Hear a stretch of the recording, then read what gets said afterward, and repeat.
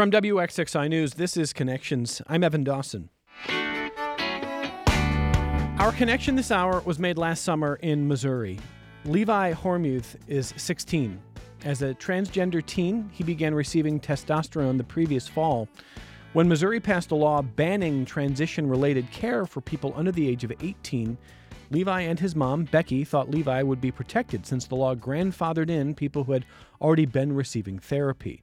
But there was a catch. According to NBC News, the law also allows providers of that care to minors to be sued by their patients until they turn 36 years old. The hospital where Levi was receiving his care informed both Levi and Becky that the, quote, unsustainable liability would lead them to decide not to provide the care. And Becky told NBC, quote, we both just sat and cried together on the floor of his bedroom. He connected with those doctors, and they're like family to us. They know him personally. His big worry was, who's going to help me now? End quote. Lawmakers across the country introduced hundreds of bills targeting LGBTQ rights in 2023. NBC News reports that 75 of those bills became law, and according to a Reuters report from August of last year, at least 142 bills restricting gender-affirming health care for trans and gender-expansive people were introduced in 37 states last year. That's nearly 3 times as many bills as were introduced in 2022. The majority of those bills were related to what is known as gender-affirming care for trans youth under the age of 18. As our guest will tell us today, even when bills targeting LGBTQ rights do not pass, the rhetoric or sometimes misinformation surrounding them can stay with communities. And we're talking about the state of LGBTQ rights, the law surrounding them, and what our guests would like to see. I'd like to welcome to the program the Director of LGBTQ Life at the University of Rochester, is Carl Raymond, who's back with us. Thank you for being back on the program today. Thanks so much for having me. And Chris Hayashi is Director of Advocacy and Action for the National LGBTQ Task Force and in town for a leadership lecture series at the University of Rochester. Chris, welcome. Thank you for being with us. Yes, thanks so much for having me. What's the event that people should know about, Carl? Yeah, we're having our LGBTQ leadership lecture featuring Chris Hayashi. We're very excited. It's going to be from 6 to 7:30 this evening. If you go over to our University of Rochester events page, you'll find it there. We have a big calendar. So we're going to have dinner from Selena's. We're going to hear from Chris. It is very exciting, and it's a great talk that we get to do every semester. 6 p.m. tonight? 6 p.m. tonight. There you go. We can post a link to registration and information there if you want to take a look at our website. Chris, and you want to just kind of give us a broad overview of the work that you do and what that typically entails, and we'll kind of talk about what we're seeing here. Yeah, absolutely. Again, thanks so much for having me. So I've been involved in movements for social justice, racial justice, for LGBT rights and specifically trans rights for a couple decades at this point. And I will say for the last 20 years have really been focused on fighting for the rights and lives of trans and non-binary people across this country, particularly, as you were just saying, we've seen this escalation in the attacks on the rights and lives of trans and non-binary people. Where does your work typically take you? All over the place. I mean, the reality is that, and we've seen this happening at this point since going on a decade, that the conservative right is really attacking trans people in states all across the country, from the South to the Midwest, through these laws that are really about attacking our ability to just be who we are and to live our lives. So I get all over the country if I possibly can. Well, so in the couple of months that we first heard that Chris Hayashi was coming and we booked this conversation, we've seen no shortage, of course, of news stories of states and legislation and bills proposed, but also different media coverage and responses to stories. And I'd like to work through some of what we've seen so I can understand where our guests are on some of these issues. Whenever I mention a subject like this, I get feedback immediately. And Carl has been here. We've talked about this before. My guess is this is part of the work that you do as well, too, just kind of communicating with the public. I mean, how would you describe your role now as the Director of LGBTQ Life at the University of Rochester? Yeah, we definitely do some education, trying to help allies understand more about our community. Also do a lot of services and programming for our LGBTQ students.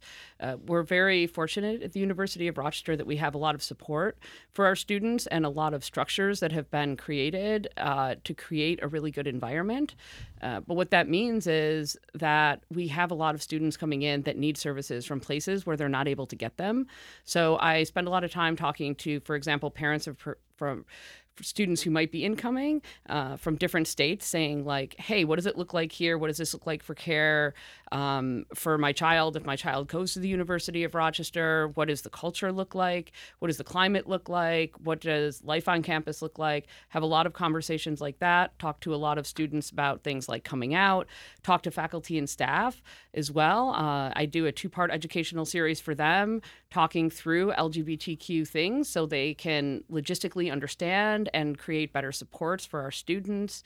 So a lot of conversations like that, as well as I do some like grand rounds. I've done that for our University of Rochester Medical Center, our Department of Psychology or Psychiatry. So that has been helpful to sort of get the word out. Here's what's happening in the world. Here's what this means for us here.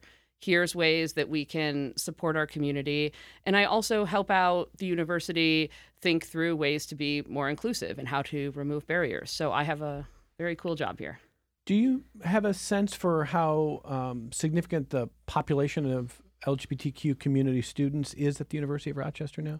Yeah, so for our undergraduates in School of Art Sciences and Engineering, which is our largest undergraduate population, we started asking a few years ago on our applications if students are LGBTQ, which is an optional thing that they can indicate. We're sitting at about 18.5% that are able to indicate that. That doesn't include our international students who aren't able to report due to country-specific reporting, as well as domestic students who aren't out or haven't spoken to their parents yet. So I'd say our number is probably closer to around 25%. About 25%? Yeah. What do you think that number would have been a generation ago? A generation ago, I think. And I mean out and sort of part of community, because I don't want to erase. I want to ask, when we talk about sort of a community, people living in an identity that they would describe as part of the LGBTQ community. Yeah, I think the number would look lower because we didn't have as much language accessible to people around their identities and the way that they felt about how they were existing in the world. So the more visibility we've had through things like media, the more conversations we're having, the more we're seeing people are beginning to develop language. We are a community that for a long time was told to sit down and not talk about ourselves and that we would then be safe. Since then, we've been speaking about ourselves. We've been creating our language and our definitions in real time so that we can understand our own experiences and each other's experiences. And so those numbers will have gone up just simply by people having language to describe their experience. I would say it would have been, a generation ago, significantly lower. I mean, I would say at least 10% lower probably, maybe even more depending on the comfortability people had being out at the time to parents and in other places without the amount of visibility, education, and language we've seen over the last several years. Chris, what would you say about whether there is a consistent thread in the legislation that's on your radar that you're kind of working either on or against? Yeah, absolutely. I do also want to say kudos and props to all the work that Call and folks are doing at the University of Rochester. I got to meet some of the students, and the work that the institution is doing to really try to create a space that is safe and welcoming to students is just really incredible. So just a lot of kudos for that work. So this is what I'll say, and I think it's important to maybe give some context and history.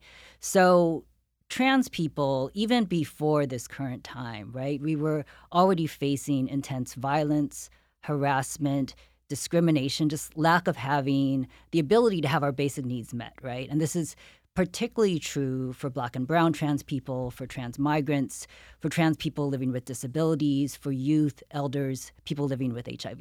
Like, that was already the case a decade ago and had been, right? And then about a decade ago was when we started to see these anti-trans bills begin to pop up across the country. And at the time, this would have been like 2014, 2015, we were talking about a handful of bills.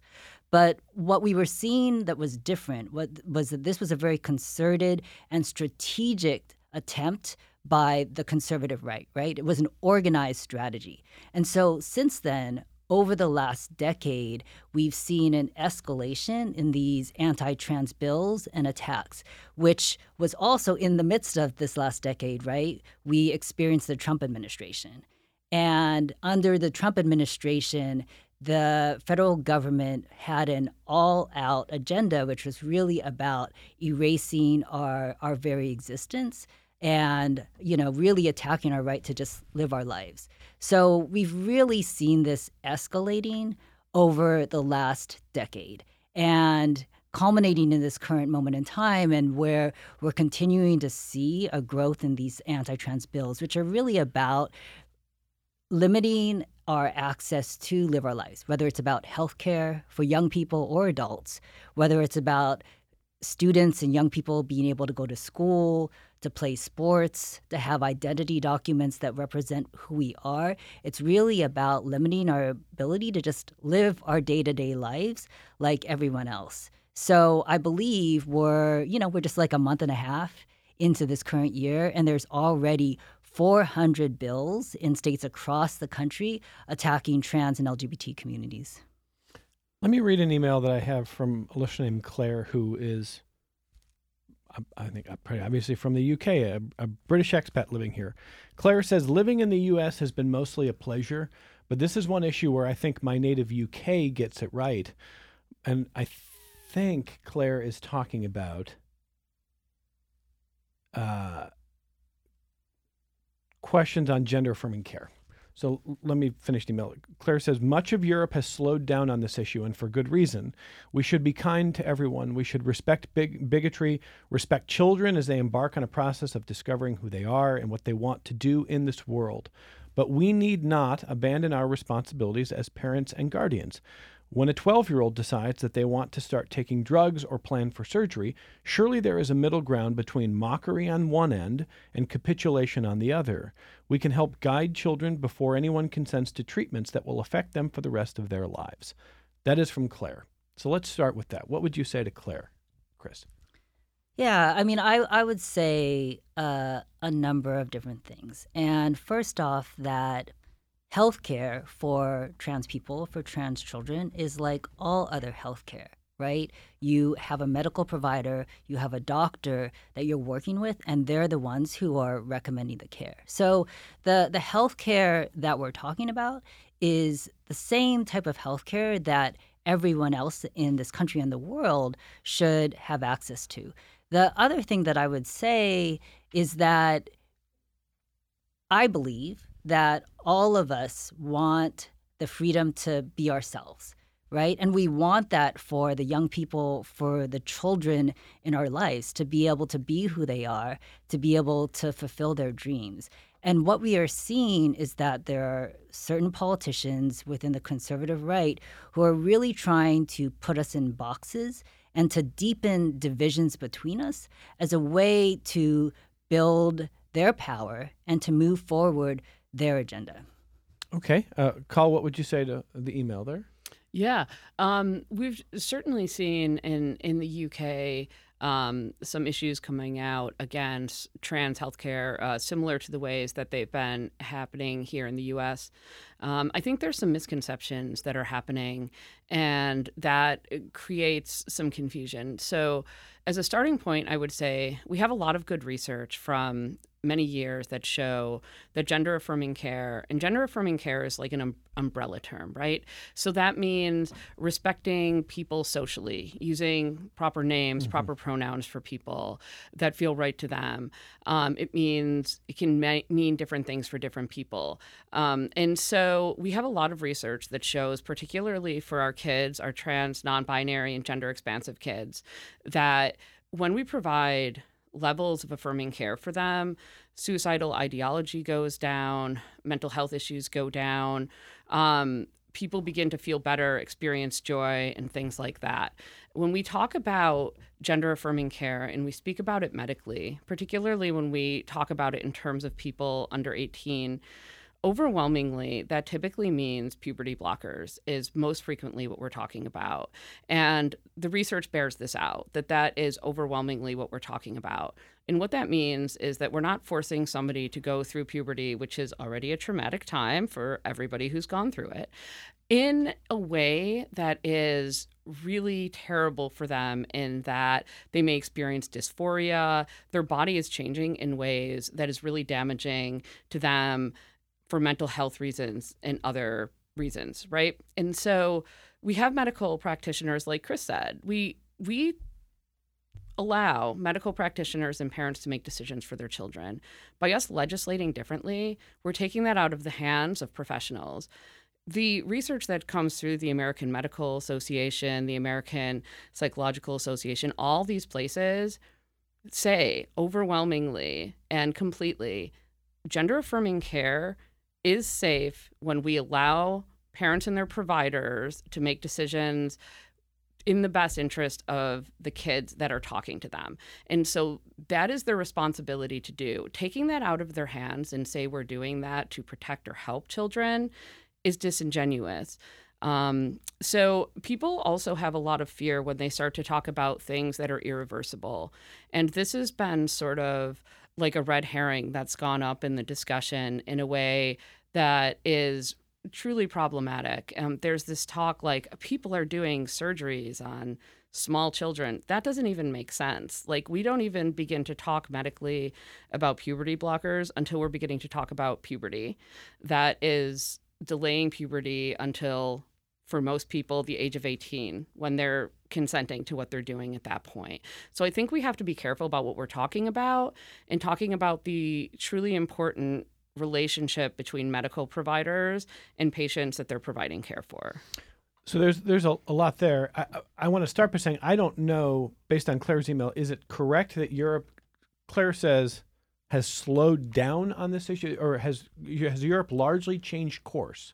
Is that a fair description? I don't know if it's monolithic. It's probably different place to place.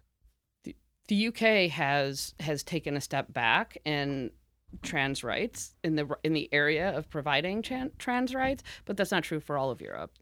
Okay, that sounds correct, Chris? Yeah. Okay. Now, when it comes to gender-affirming care, I appreciate getting a definition, because the notion of respecting someone's identity, honoring the pronouns that they have asked you to use, and seeing that part of them as authentic and honoring that, that's different, of course, than what Carl just described, starting around the age of puberty, which is different for all kids, but there's a range of hormone blockers, if that's the right term, and then surgery. So what you're saying, Carl, is, first of all, the idea that people are doing surgeries on young, like little kids, is not happening and wouldn't happen. Is that correct? That's correct. Is that correct? That's correct. Yeah. Okay. And then, because as you know, in the culture wars, there's all kinds of things that get shared out there. I think what Claire is saying is, Claire doesn't put it this way, but Claire seems to be saying parents should decide until kids are adults. And that's what I think some of the bills are, like the Missouri bill that I was reading about, a number of states. Chris, you're probably seeing states with a lot of bills saying, hey, 18 is the new legal age of any intervention, right? I mean, Missouri is one example. How many states are looking at that? Yeah, I mean, at this point, there are over nearly half the states in the country have passed legislation that bans healthcare for trans young people. And I think what's important to know is what the impact of those laws are, right? Like a number of them are under litigation, right? Like a number of these bills, there are lawsuits, but what we know is that for the trans young people who live in those states, for trans people overall who live in those states, that one, there's a real increase in hate and intolerance towards trans people and LGBT communities broadly, right? Because imagine, like, you're a young person in, say, Texas, and you hear your elected officials, right, the leaders of your state, talking about you and your lives and your family in just horrible and dehumanizing ways, right? So the impact that has on individuals, on communities and families. And the other thing that I would say is that what we know the impact of these bans,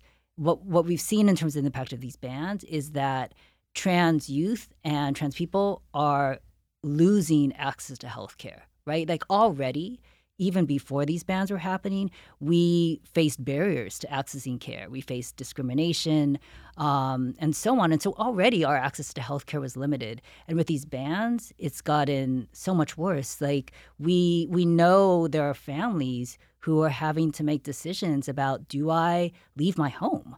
Do I leave my home state because my child can no longer get their health care here, right? And we also know there are many families and people who want to stay, who even if they wanted to leave, like they couldn't afford to leave. So families are having to make really tough decisions about literally just how they live their lives and keep their children safe. It's like we've even heard about situations where families are having to separate, where like a parent will stay in the home state because that's where their job is, and the other parent will have to take their child to a state where there is not a ban. So the impact that we are seeing on trans people and trans children is just truly devastating. Yeah, I mean, certainly there is undeniably culture's the wrong word, a rising kind of tide of bigotry in a lot of states and a lot of places. And it's not just states. Increasingly, this country is blue, purple, and red based on urban, suburban, and rural. I don't want to, talk about entire parts of the country as a monolith. I'm sure there's degrees, but it's not just individual states either. So depending on where you live or where you grow up, you might feel comfortable in your identity, and you might feel entirely not, which I think bears repeating, because sometimes we talk about New York as a blue state. And, Carl, you probably have students who come from all over the world, different communities and different backgrounds, but a blue state is probably not fully descriptive of the range and kind of different ideas, cultures, et cetera, norms in this state. Yeah, that's true. I mean, even when you leave Rochester, even our suburbs right around Rochester vary in color from red to purple to blue, even in just Monroe County. And as we get out, like we see in other areas of the country, as we get to more rural areas, they tend to get more red. As we tend to get to city areas, they tend to get more blue, with little variations in between. So people who are coming to us, college students that are coming to Rochester, are coming from a variety of different experiences where they're coming from, whether it's in the state or beyond. So I think that there are some, perhaps critics is the wrong word, but people who might support some of these proposed laws who come from a pretty good faith background where they might say, listen, respect all kids, let them explore, let them find who they are. But kids often change their mind. Kids often go through different ideas and phases, et cetera. And if you assent to a procedure that can have permanent effects before they are at the age of adulthood, then, maybe we shouldn't do that. I think there are plenty of parents who will express that. I think there's probably plenty of parents who are blue-leaning or, more progressive who might feel that way. So, Carl, let me start with you. What would you say to that? Sure. I would say this is very similar to sort of the gay panic that we had back in the late 90s, this sort of trans panic idea of kids are just experimenting. They don't know who they are. They're being influenced by peer pressure. People know who they are. People know who they're attracted to. People know how they feel and are experiencing gender. I think importantly, this is sort of like the beauty of puberty blockers. It allows a situation where we're not forcing somebody to go through something super traumatic. And puberty blockers it's like what it sounds like. It sort of pauses things, and then there's like a move forward from there in the future. And so for people who have these ideas that people under 18 have sort of this fickle understanding of their own experience, which I don't agree with. But if you agree with that idea, puberty blockers are a good way to move forward and allow that human to not experience something very traumatic in the interim before they're at an age where they're legally allowed to make decisions for themselves. And I think this is where it is so concerning that we've taken these conversations and decisions out of the medical arena and put them into a political arena.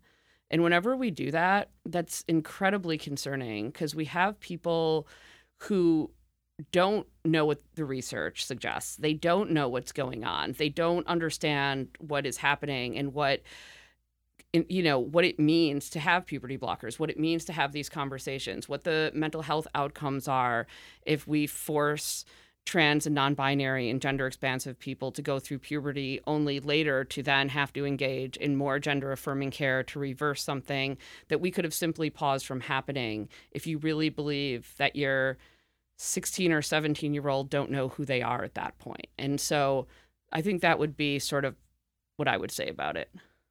Chris, you want to add to that? Yeah, I mean, I would echo all of what Call said, and I would just particularly emphasize that these decisions are about medical care, right? Again, like, these are decisions that are being made with a young person or child, their family, and a doctor, right? There's an entire process, protocol, and procedures that medical providers follow. Right. So I really agree with Call. Like, these are ultimately medical decisions that are made in the same way that any family would make a medical decision about their child. Right. And ultimately, this is about the well-being of a young person. And to, what you were naming before in terms of the kind of increase in intolerance that we're seeing, I would say in parts of the country more so, but really across the board.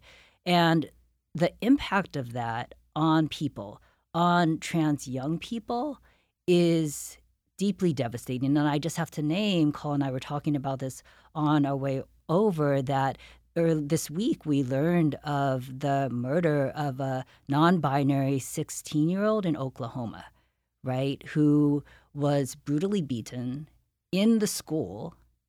We know that the school did not call an ambulance and died a day or so later. Targeted for their identity? Well, this is what I will say. It's in Oklahoma. It's in a state and a school district where we know that the conservative right has been pushing a very clear anti-trans, anti-LGBT agenda, and this is where this murder happened.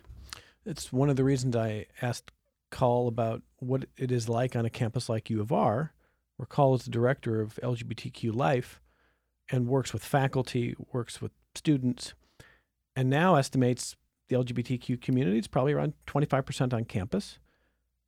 That would not be at all tenable in the kinds of school settings that Chris just described, just in terms of safety, right? I mean, I don't think. No, and when we're talking about the case of Nex, who was murdered, Nex had been being bullied for a year, and a lot of that was around trans identity. Additionally, it's a school where a superintendent has a very anti-trans agenda, and they brought in one of the leaders of Libs of TikTok to help with their culture of belonging in their school. And so this is in a state where they were just passing a bunch of anti-trans laws. So although they're still investigating, it seems like there is a good amount of evidence that this sort of environmental situation for me, and this is, Chris and I were talking about this on the way here, this has echoes of Matthew Shepard with being in an environment where people were experiencing this gay panic idea, and then find somebody and take out this like hatred that's being fed to them in a really terrible way on this person. If you recall back in the late 90s in Matthew's murder, it was also head wounds that a day or two later ended up creating a situation where he succumbed to death in the hospital in the same way that this 16-year-old non-binary student did. And so it is very concerning for our community that we sort of got rid of the sort of gay panic. We finally got that taken care of, but now we're experiencing trans panic that is seeing the same level of vitriol and sort of violence, and something that particularly our trans women of color have been bearing the burden of for many years in our community. And it's just getting worse with this rhetoric.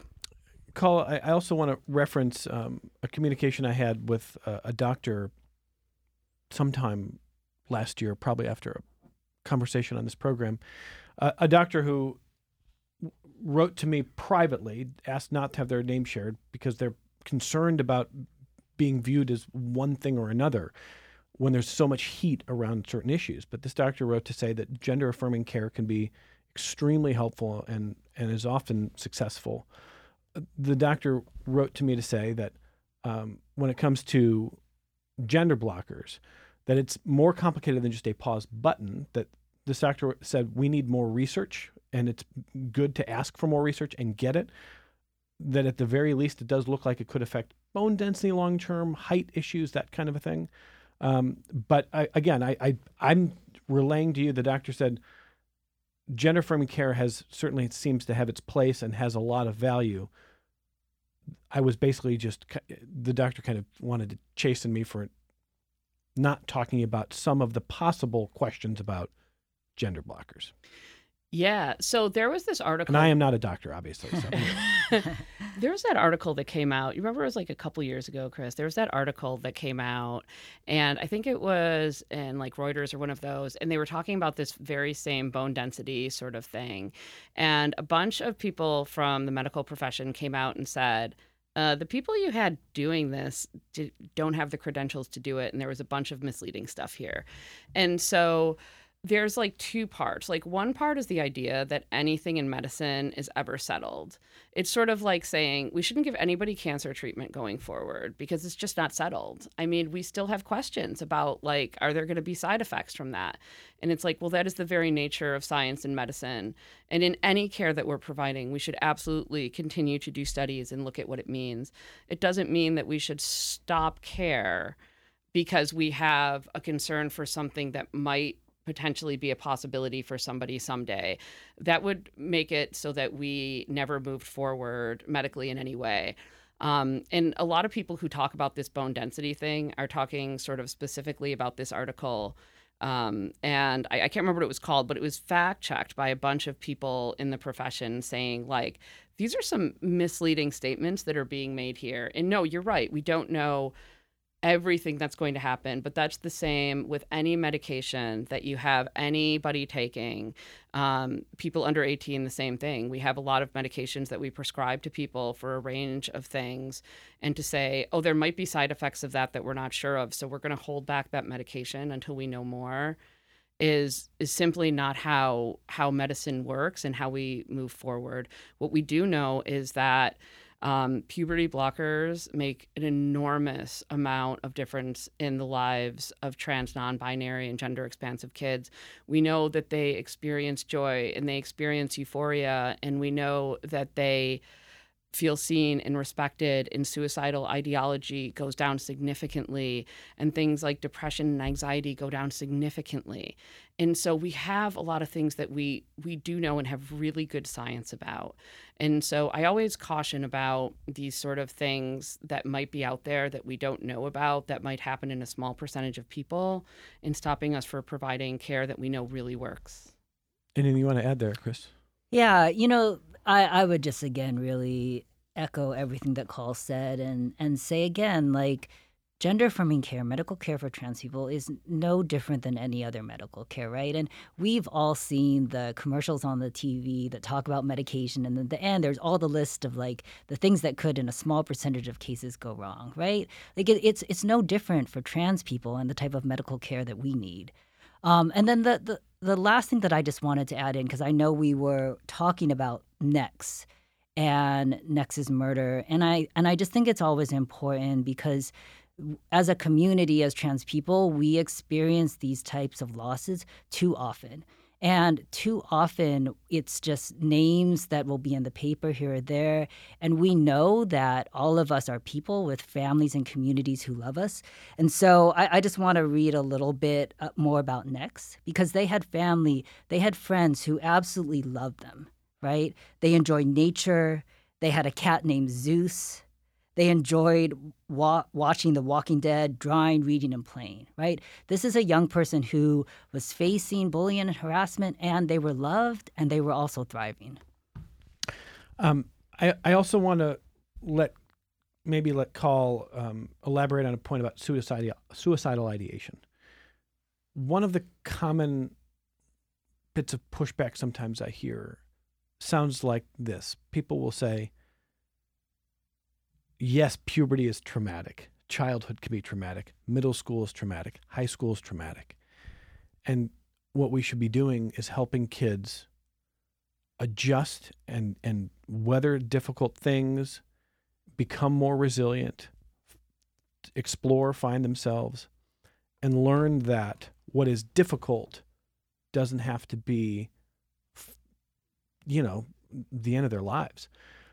I think, by the way, as a general statement, I think everybody agrees with. Like, there's a lot of things that we have to learn to help kids through. Mm-hmm. I think what Carl is saying is this is a category that's different, that you don't put in that category as just saying, hey, you're going through a hard time, you're trying to find yourself, but it doesn't have to rise to this level.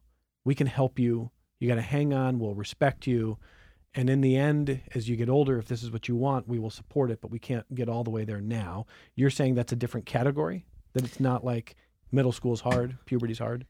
Yeah, I mean, I think middle school is horrible for everybody, and I think that we learn a lot about resilience during middle school.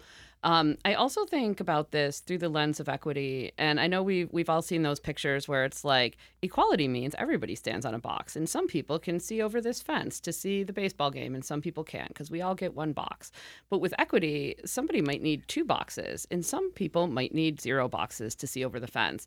And that's what we need to think about when it comes to gender affirming care with our kids, like our trans, non-binary, and gender expansive kids. This is about equity. Like, they are still 100% going through all of that other, like, traumatic, like, hard stuff about being in middle school. They're just not doing that on top of developing a body that doesn't align with their experience of who they are, which is traumatic for people at all ages. And also, it creates a secondary thing that happens. So we have, like, A, going through, like, the regular stuff. B, our body developing in a way that is deeply uncomfortable and can cause a really high level of trauma over everything else that's going on. And C, later when you need to correct that, now you have to have surgeries to correct that because, by the way, we didn't take care of it at this point. So it's like, it's trauma on top of trauma on top of trauma. And so, like, when we talk about the regular resilience, middle school is a terrible thing for sure. This is a separate bucket of trauma that we're just dumping on a very specific group of kids. And it would be like taking healthcare away from any kids. It's like, it would be like saying, okay, if you're somebody who needs a disability accommodation, we're just going to not give that to you until you're 18 because we just feel like middle school should be traumatic anyway. And like, if you get this disability accommodation, you're just not going to learn to overcome. And it's like, no, that's not true. And being trans and gender expansive and non-binary is not a disability. I'm saying that this would be similar to removing medical care from one group of people for a specific reason versus another group of people for a reason. So I think that's more the way I look at it. Yeah, and Chris, when we look at laws, which is what, if you're just joining us, Chris Hayashi's here, the Director of Advocacy and Action for the National LGBTQ Task Force. Chris is in town for a leadership lecture series at the University of Rochester. That event is happening today at 6 p.m. And once again, I just want to make sure I get you the details here. It's 6 p.m. where? It is in the Feldman Ballroom, which is on the second floor of Douglas Commons. You have free parking and library lot, and it's the Lori L. Jean and Daryl Cummings LGBTQ Leadership Lecture. We are super excited. Oh, and we're going to have dinner by Selena's, so please register at our University of Rochester website. Love to see you there. 6 p.m. tonight. So, Chris, some of the so-called slowdown that Claire referenced, and I have a separate email from someone kind of raising similar issues. Looking at Europe, it cites the fact that a lot of European authorities are saying until we get more research, we are going to pull back on allowing medical intervention. that we want to see bigger bodies of evidence that say, this is what we can expect. This is what's common. This is what's uncommon but possible. And until we get there, we are going to pull back. So I think Sweden, I don't think it's all European countries that Claire said, but UK, yes, maybe Sweden, maybe, I don't know, maybe a few others. What do you make of that idea that saying until there is more research, we are going to limit what could be a medical intervention on a child?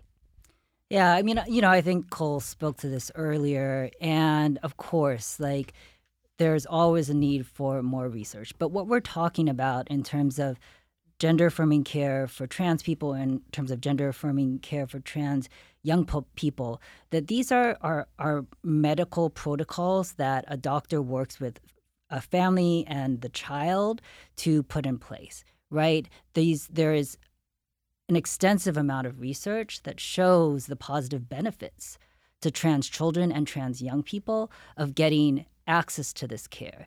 And I think what's important is to pull back a bit and see the broader context of what's happening, right? The conservative right is really trying to push forward an agenda that is ultimately seeking to deepen divisions between all of us, whether we're talking about between trans people and non-trans people, whether we're talking about migrants and non-migrants, like the same people and forces that are moving forward these attacks against trans people are also attacking voter rights. They're attacking immigrants. They're attacking the reproductive rights for all of us. So that I think it's just important to pull back a bit and see the broader political context and agenda that's being waged really impacting the lives of trans children and young people. Mel puts this in an interesting way. It says, if gender is fluid, why concretize gender in children? What do you think, Carl? First, I also want to say on the last point, I totally agree with Chris. And also, there is a bunch of really good research, which is why the American Medical Association, American Psychological Association are coming forward with what they're saying, with the guidelines they're proposing. So it is definitely out there. Go check it out. We do have a lot of it. There are a ton of people doing this work. When we talk about gender being fluid, I think sometimes it is taken out of context in a place like this. So I'll give you an example. People understand how they feel and how they feel about their bodies and the way that they are experiencing gender. One way to experience gender is being a gender fluid person. And so what that means is that whether it's over the course of a day or over a course of weeks, the way that you're experiencing gender yourself may shift. And so the question seems to be, like, if that's the case, if the way you're experiencing gender shifts, how do you make a determination when we talk about medical, social transitions and other things? This doesn't change the way that we know how we feel about our body. So I'll give an example. I've had a student who was an engineering student and said, oh, okay, I'm a gender fluid person. I now have language for that. I understand what that means for me. I'm going to get an Excel spreadsheet and track the way that I feel gender at different times, and actually did that and looked at that and was able to say, you know what, this is the way that I'm feeling gender a larger percentage of the time. And this is a specific way in which I'm feeling dysphoria. These are the parts of my body that are making me feel dysphoric. And so based on the data that person knows about themselves, they were able to make a healthcare decision. And so I think when people say gender is fluid, sometimes they think of it as like, I'm going to be cisgender in this moment, and then like next week I'm going to be non-binary, and then the next week I'm going to be cisgender, and then the next week I'm going to be a trans person. That is not the experience of the vast majority of people. And so this idea, we sometimes see it in a way where somebody, and we have historically see this in queer communities too, where somebody might be like, I'm a bi person. And for the rest of their life, they're like, yes, I am a bi person. We might have another person who says, I'm a bi person. As I think through my bisexuality, I think I might actually be a queer person in this way. And so This is very similar with gender. So the way that people sometimes see it is somebody will say, I'm a non-binary person, or they'll say, I'm a trans-binary person. And then as they think through their gender and their experience of it, that might shift a little bit in that area for them in their understanding of gender. This does not mean that the medical experiences they're having are shifting. And actually, the research bears this out in such a beautiful way. We just got the National Trans Survey. We're super excited. It was from 2022, the largest one we've ever had. 90,000 trans people answered that survey. To give you an idea, the researchers who are looking for the, quote, detransitioners use the same sort of efforts to get the word out. They got 100 people. We got 90,000 trans people in the U.S. who answered the survey. And we learned that 98% of people are happy with what they have done, taking HRT, that's hormone replacement therapy, doing gender-affirming care. 98%, that's such a huge number. We also have research from the past 5 years that says of people who have had gender-affirming surgeries, only 1% regret it. 1%. That's like the lowest number ever. I mean, for people who are getting knee replacement, it's over 15%. Hip replacement sits around 7%. On average for surgery, around 10%. And so 1% shows us that this bears out. People know how they want their bodies to feel. And if we're stopping medical care because 1% of people feel a different way, that means we're taking away knee surgeries, we're taking away hernia surgeries, we're taking away cancer surgeries, we're taking away everything because those are much higher percentages. So what it comes down to at the end of the day is not trusting trans, non-binary, and gender expansive people to know their bodies, but we absolutely do, and we absolutely know how we feel in our bodies. And on that note, what are the what is the appropriate set of questions that medical providers should be asking if someone comes in at really whatever the age is, but someone comes in and is exploring options for themselves? How probing call should it be? Or Chris, or both of you? Yeah, and is that questions for families? If it's a minor, is that a question for parents or guardians? Is it a question the doctor should be asking? Who should be doing that? I think it's a question for medical practitioners because they know what's going on. We do have families that unfortunately will get misinformation. There's a lot of misinformation out there around things like the rapid onset gender dysphoria, which has been debunked by the American Psychological Association, and we just can't seem to get it to go away. I think it should absolutely sit with medical providers and medical providers who understand affirming care. And I do not know what questions any medical provider should be asking anybody ever. Yeah, sorry, I'm not a doctor either. Okay, fair enough. I asked that question because Carl bringing up knee surgery or knee replacement, it's interesting because, I was compelled to look up the data on that because I saw it invoked in a letter section of the New York Times after one of their recent pieces on transition. And as probably is typical, they got a lot of feedback. And one of the emails that I was reading and I printed for this program, the emailer, Charles Yale in Omaha, wrote to the New York Times and said, in your recent article, you further stigmatized healthcare for transgender people.